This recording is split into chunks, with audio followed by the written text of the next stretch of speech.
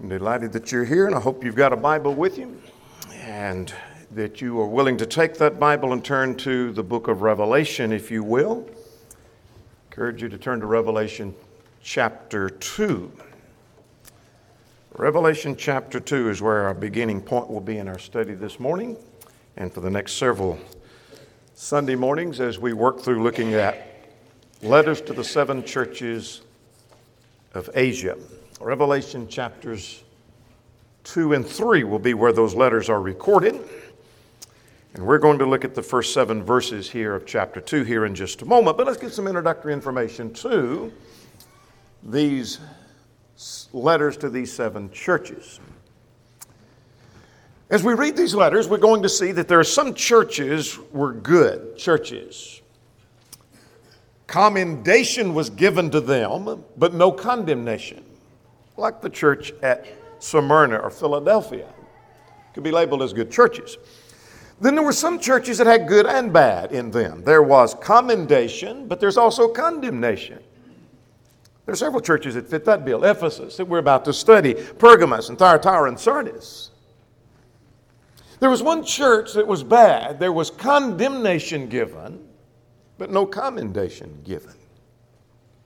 So we have a situation like this. If we were visiting in Asia Minor and we're looking for a church where we want to identify, we want to be a part of one of these churches, we know nothing about them, and we visit with one and we say, you know, this seems to be a good church, and then we go to another one and the report is this one's pretty bad, and then here's one that's good and bad, and another one good and bad. Here's another one that's good, here's another one good and bad, and another one that has some good and bad. And most of us would not want to be, or would like to be rather, in a church that's good, all good. Nothing said wrong about that church. We're looking for a church that's all good, where there's no condemnation at all, no criticism could be offered. None of us want to be in a church where there's nothing good could be said about it. The only thing you can say about it is something they're doing wrong. I don't want to be a part of that church. We know the kind of church we'd like to be a part of. But in reality, most of us were probably going to be in a church where there is some good and bad. There are some things commendable to be said about the church, a lot of good things. But there may also be some criticism to be offered, especially from the Lord himself. Let's look at chapter 2, verses 1 to 7. Let's talk about the church at Ephesus, found in verses 1 to 7. Here's a church that got a letter. And here's what the letter said. It says you've lost what you once had.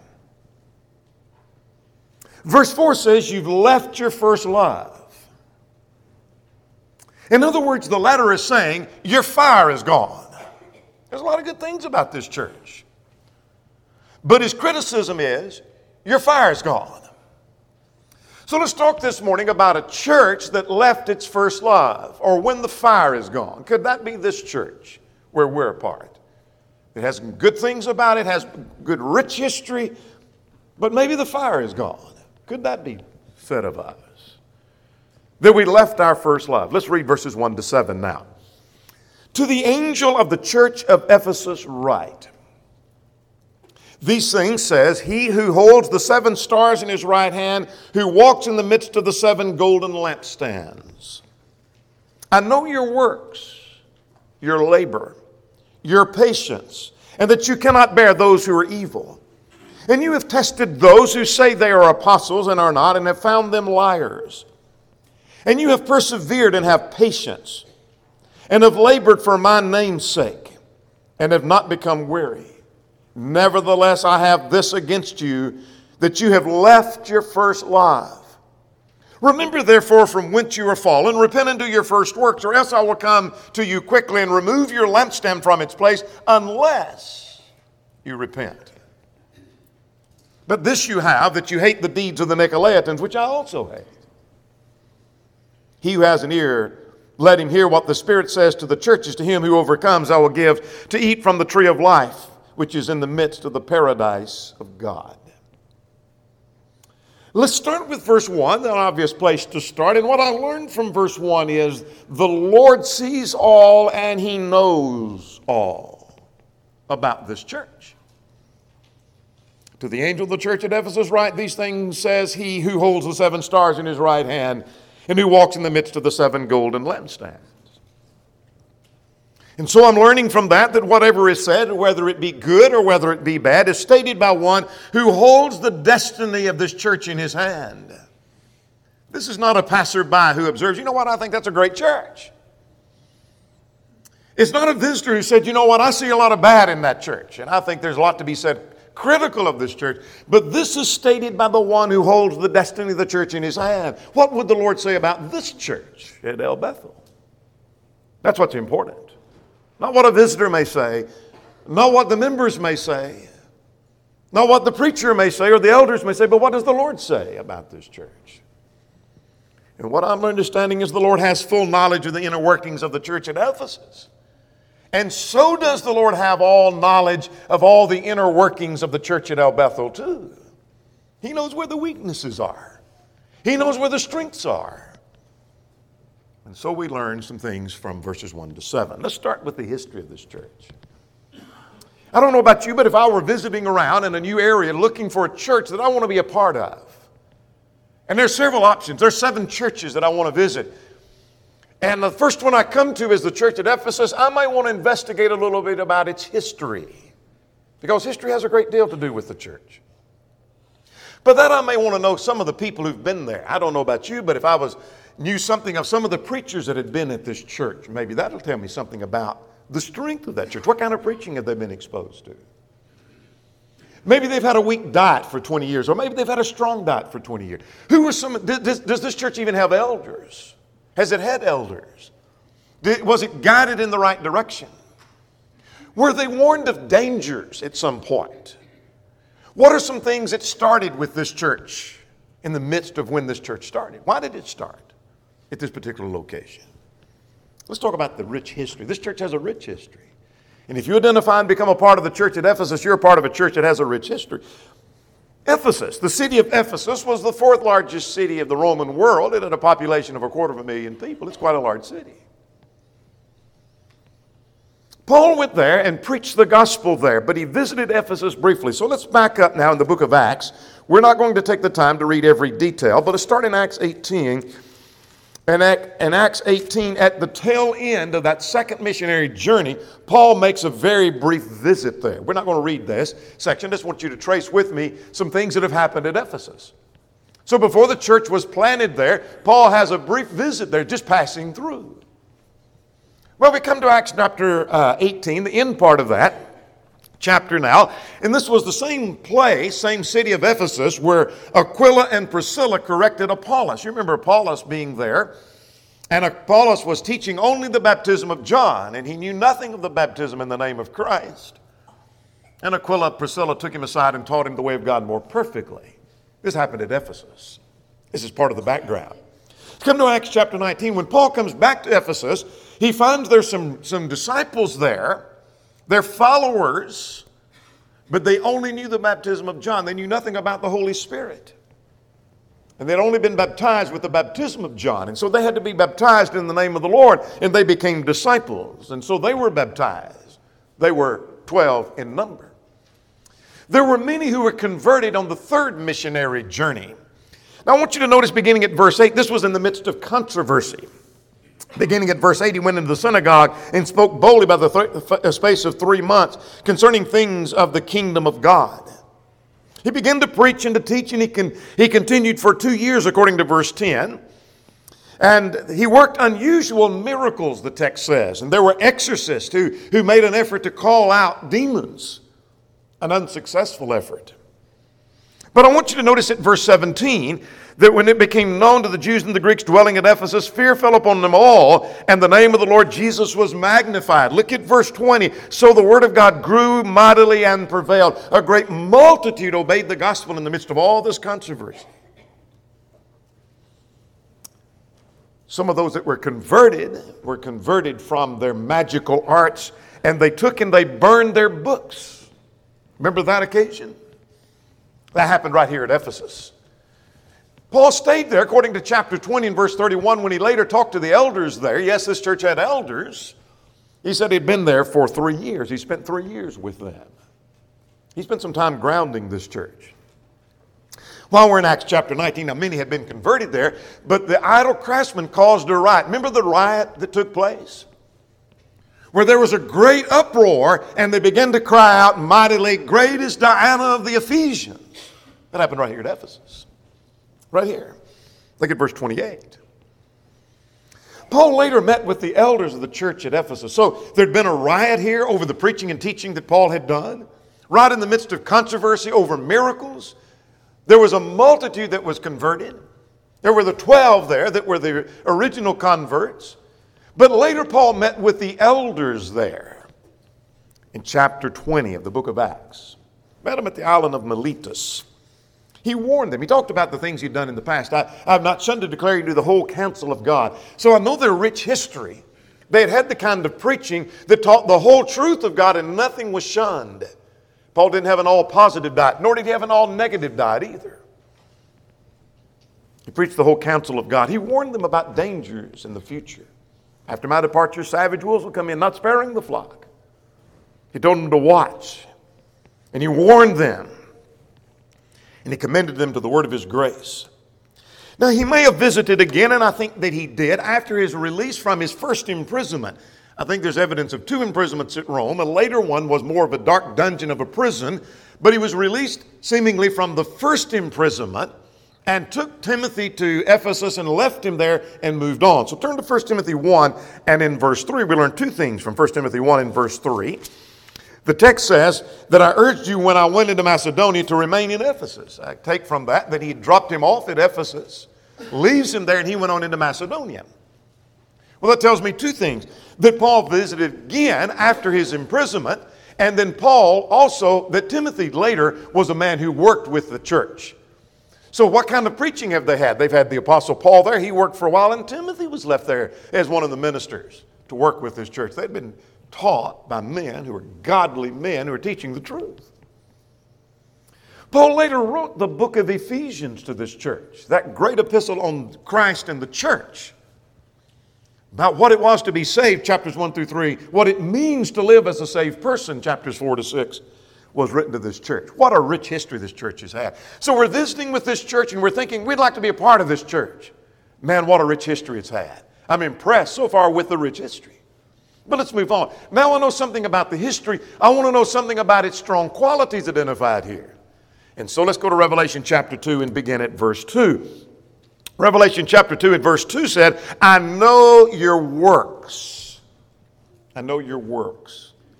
Works are what they do in the service to the Lord.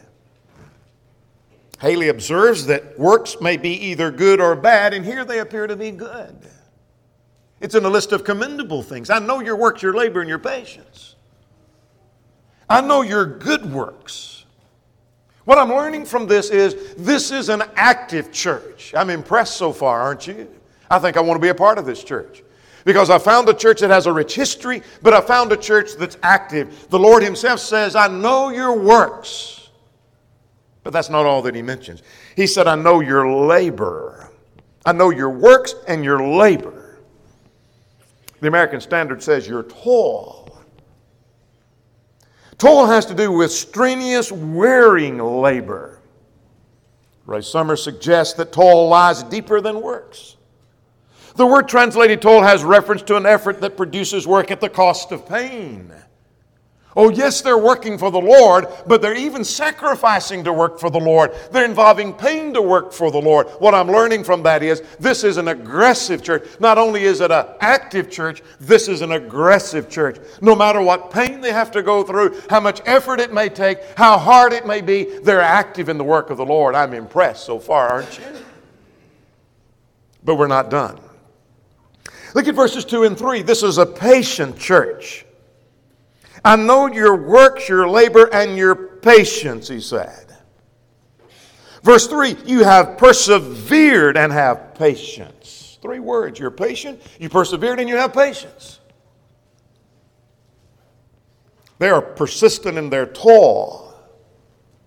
In other words, they're staying when the burden is heavy. Anybody can toil and labor when things are easy. But what if the burden gets real heavy? Are they going to stay in the midst of that and keep on working? And they did. Hark Ryder said they didn't give up when things went bad or when someone criticized or mocked or ridiculed them. Some people, the moment someone criticizes or mocks them, they're ready to throw up their hands. I'm done. I'm not doing that anymore. Not this church. So I'm learning from that. This is a determined church. It's an active church. It's an aggressive church. It's a determined church. I am impressed. We may place membership next week with this church. This is impressive. What an impressive group this is, but we're not through. That is a doctrinally correct church. Look at verse 2. I know your works, your labor, your patience, and that you cannot bear those who are evil. You've tested those who say they're apostles and are not, and have found them liars. Look at verse 6. But this you have, you hate the deeds of the Nicolaitans, which I also hate. What am I learning about this church? They cannot bear evil men. Foy Wallace Jr. said the evil men were detected, convicted, and expelled. They found some in their group, or found some that were influencing them, that were false apostles. They were claiming the apostles, and they were not, and they exposed them, and they expelled them. We're not tolerating that. Oh, I'm impressed. When I hear this, when I start to place membership, they tell me, you know what we had to deal with last year? And I'm impressed with how they handled that.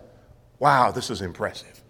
Look at verse 2. They expose false apostles, verse 2, and furthermore, they hate the deeds and the doctrine of the Nicolaitans, the doctrine of compromise. What a strong church this is. This is a sound church doctrinally. Now get the picture. Here are the strong qualities. Their works, their labor, their patience. They're an active church. They're an aggressive church, a determined church, and they are a sound church, doctrinally speaking. And that raises this question, what on earth could be wrong with such a church? If somebody said, no, wait just a minute, wait. Before you say you want to be a part of that, you might do a little more investigation. What could be wrong with this church? It's active, it's aggressive, it's determined, and they're doctrinally sound. Ray Summers said this. He said the entire commendation leaves one inclined to question if there could be anything wrong with such a church. It carried on its service in the face of difficulties. It rejected false teachers. It hated sin. It didn't grow weary in the Lord's work. What on earth could be wrong with such a church as that? Let's turn now and talk about its problem, verse 4. Verse 4 said this, nevertheless. The Lord used that expression back in Luke 5. Or Peter did, rather. Nevertheless. It's a word of contrast. Means in spite of, Bedak says. In spite of all of the good qualities we could say about this church, there's a problem. And what is it? Look at verse 4. Nevertheless, I have this against you. You have left your first love. Whatever that means, that's a problem. You've left your first love. Let's stop for a moment and talk about the place of love. Love has a place in the Lord's service. I don't think that means they don't love anymore, don't have any love anymore. Or that they didn't see any value in love. They've left their first love. Well, let's talk about the fact that love is essential. We ought to love God with all of our heart and all of our soul and all of our mind. Matthew 22 says. That's the first and the greatest commandment. We should love the truth. We ought to love the truth. We ought to love one another. We ought to have brotherly love. So love is essential. Loving the Lord, loving the truth, loving one another. But I'm interested in the fact that love produces action. Evidence? Let's look at the context. Look at verse 4. Nevertheless, I have this against you, you left your first love. I don't know what that means maybe on the surface. So let's see if we can figure out by looking at verse 5. Remember, therefore, from whence you are fallen, and repent, and notice this, and do your first works. That tells me that love should have been active. Oh, yes, they've been an active church. They're not as active as they once were. Galatians 5 and verse 6 says, faith works by love. Love produces action. If they're missing in their love, something is missing in their action.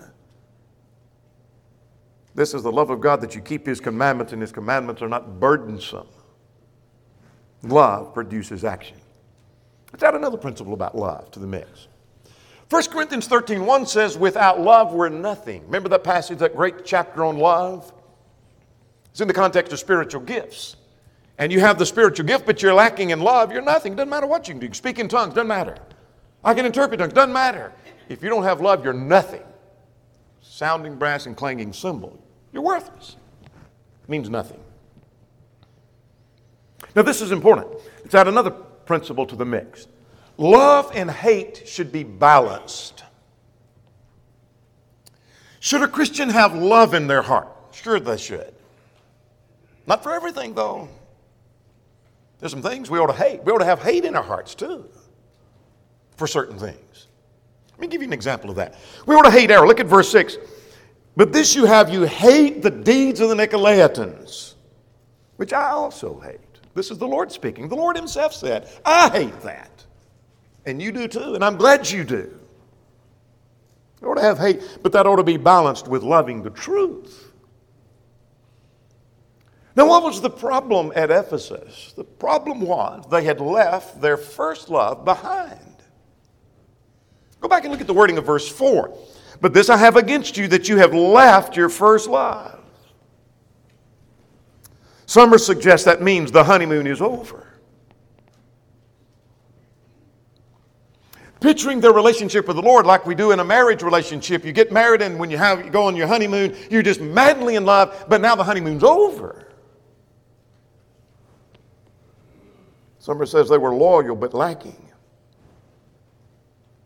Rader observed that in form this was still a sound church, which fended off false doctrine, but the fire had gone out. There's more to serving God than an adherence to the mechanical, traditional routine. In other words, their fire is gone. That's what he's saying. Their love and their enthusiasm and their excitement has vanished. Do you remember that group that brought all of their books and they burned them? That excitement, that zeal, that enthusiasm. It's not there anymore. Oh yeah, they had a rich history. Maybe some of the older heads there could remember. I remember I was standing around that fire. I saw all that burn, and I saw all the enthusiasm of throwing your books into the fire because of their dedication for the Lord. I remember that. But they may be saying, I hadn't seen that fire in a long time. It's gone. It's not there anymore. I want to suggest to you that is a common problem. When we're not excited about being Christians, when we're not enthused about worshiping God, when going to church is just a routine ritual we go through, we're not enthused about worshiping our God, we're not fervent in our actions, when we're not zealous for learning and for growing. Here is a church at Ephesus that was strong in one area but weak in another. They were strong in opposing sin and error. Any false apostles, they banished them. They found the deeds of the Nicolaitans, they hated it. But their love for what's right and for truth was not as strong as it should be. I want to suggest to you that we're often stronger in our opposition to wrong than we are for our love for what's right. I want you to get to that point. I want to say that again. We are often stronger in our opposition to wrong than we are in our love for what's right. Paul said in Romans 12 and in verse 9, it's not enough to abhor evil, but we must cling to that which is good. Abhor that which is evil and cling to that which is good. Should we hate sin? Yes. C.B. Baird said this. He said they set out to be defenders of the faith, arming themselves with the heroic virtues of truth and courage, only to discover that in the battle they had lost the one quality without which all others are worthless. Zeal for Christian truth may obliterate the one truth that matters, that God is love. John is a rigorist who shares the hatred of the heresy which he attributed both to the church at Ephesus and to the church's Lord. But he recognized the appalling danger of a religion prompted more by hate than by love. I say, amen. I want to suggest to you that quite often we are stronger sometimes in our hatred here than we are in our love for what's on the other side. For example, there's some of us maybe hate and have a strong hatred for worldliness. You see drinking and you're ready to condemn it, and sin, I hate that. You see immodesty, I hate that. We see filthiness on the film, we hate that. Cursing, we hate that. And rightly so. But we may have a stronger hatred for worldliness than we do for developing godliness ourselves in our own life. While we don't tolerate the sin in our family, we may not be developing that godly character in our lives and in our children, in our family, and in our home. Or we won't tolerate this over here, the sin. We don't have that in our home, but we may not be working on godliness. Sometimes we're stronger in opposing the sin than we are in our love for saving the sinner. Many of you have met R.J. Stevens, who put the songbook together we have in our pew. The man who's probably done more to encourage congregational singing among brethren in the last 50 years than anybody I know. But I shared the platform with him in a lectureship one time where we had a question and answer session, and one of the questions came up something about singing, and I heard him make this point I've never forgotten. He said, we are stronger in our opposition to instrumental music than we are in favor of congregational singing. In other words, if we rolled a piano in, most of all the church, if not everybody, would walk out the door, or there would be chaos. Because we're not going to have instrumental music. And rightly so. We hate that. But we'll sit here and not open our mouth to sing a song. We're stronger in our opposition to instrumental music than we are in doing what the Lord said. Have we lost our love and our zeal for doing what's right? We sometimes are stronger in exposing someone in sin than we are in saving that brother. We're often stronger in our stand against divorce than we are for saving marriage. We preach against divorce for some cause other than fornication, but we may not be working at all to try to make a marriage what it ought to be. We're stronger sometimes in our opposition to women's liberation. We wouldn't tolerate women being out of their role, but we may not be much for being a keeper at home, or that doesn't matter. We may say forsaking is a sin, but we may not be worshiping God. Here was a church that had strong hatred for sin and for error, but they were lacking something. Let's move now and talk about another point, and that is its future. I'm interested now. I'm kind of looking at a different way at this church now. You see, I was impressed with their rich history. And I was impressed with their strong qualities, but now this kind of concerns me about their problem that I've noticed.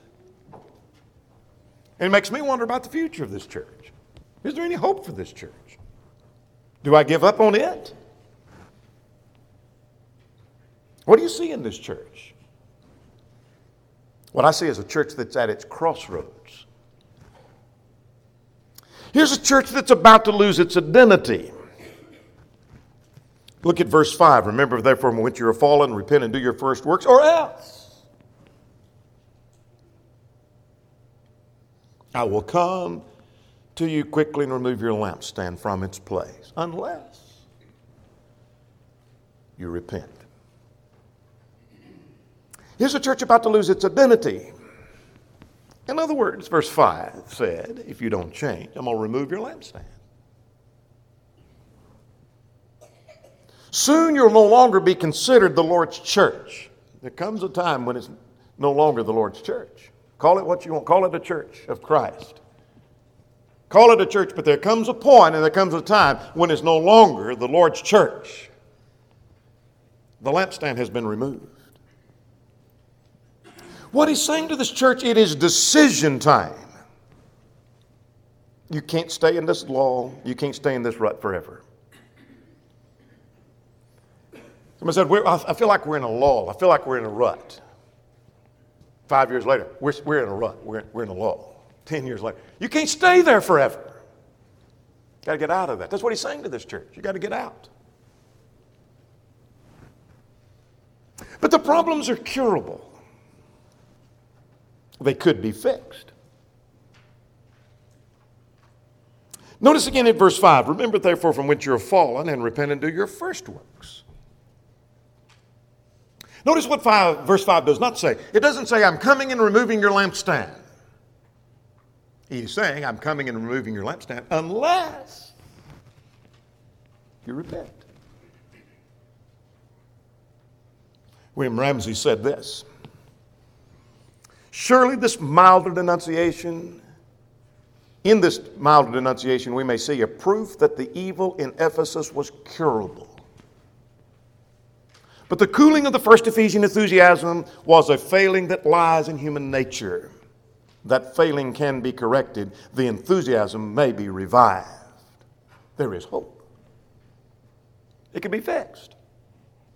Go back to verse 5 now. Look at verse 5. Remember therefore from which you are fallen and repent. There has to be a change. But before he mentions repentance, notice he said remember. Remember. Repentance is prompted by memory. I love this quotation from Rader. He said, the lever of repentance is memory. No one ever who lived right and then goes wrong ever comes back to right without remembering something. Memory is the lever of repentance. Remember where you came from. Remember what you left. Remember what you used to do. Remember what the Lord said. Remember from whence you are fallen and repent. Repentance means to change your mind. And it not only says do your first works, do what you used to do. I want to tell you, that's a simple formula. A simple formula that just simply says, remember, repent, and return. Sometimes, listen to this carefully, people who've drifted away from the Lord and their fire is gone. This has happened more than once. On numerous occasions, someone comes to the elders, comes to me or whatever, and they say, I don't feel like I'm enthused about serving God like I used to be. What do? And they're looking for a magical formula. Maybe some complicated formula that, here's this complicated formula. If you can work your way through it, it's going to be magical and it's all going to be revived. It's not magical at all. Here's what you do. Remember, repent, and start doing what you used to do. That's what you do. You say, I don't study like I used to. You know what you do? You remember how you used to study, and you repent and start studying again. It's not magical. Just do it. I don't feel like I pray like I used to. You know what you do? Remember how you used to pray? Repent. Start praying like you used to pray. Just start doing what you used to do. It's not magical. Just do it. That's all you do. What does this church need to do? Remember, repent, and change. Start doing what you used to do. You say, I don't feel close to people like I used to be. I used to do things for them. All right, what do? You remember and repent and start doing what you used to do. There's no magical formula. Just do it. Here's a church that left its first love. The church at Ephesus. You see, I was impressed at first. Then I got concerned. But when I got to the end of the letter, I realized I ought not give up on this church because there's hope. It can change. It can change. There's still hope for this church. I'm not going to give up on this one. There may be one I'll give up on before we get through with the 7 churches, but not this one. I'm not ready to give up just yet because they can change. Maybe there's some things in this church you see that needs to change. Maybe it needs to change, but don't give up. It can change. What have we seen in this church? Here's a church that left its first love. It's a church whose fire has gone out. Had a rich history, great strong qualities in this church. Had a problem, though. Fire was gone. What about its future? They're at a crossroads. They're going to have to make a change. Or soon there's going to be the removing of their lampstand. There may be one or more present who's not a Christian, who's not a child of God. Would you come believing that Jesus is the Christ, the Son of the living God? Would you repent of your sins, acknowledge your faith, and be buried in the waters of baptism for the remission of sins? If you're subject in any way, would you come while together we stand and while we sing?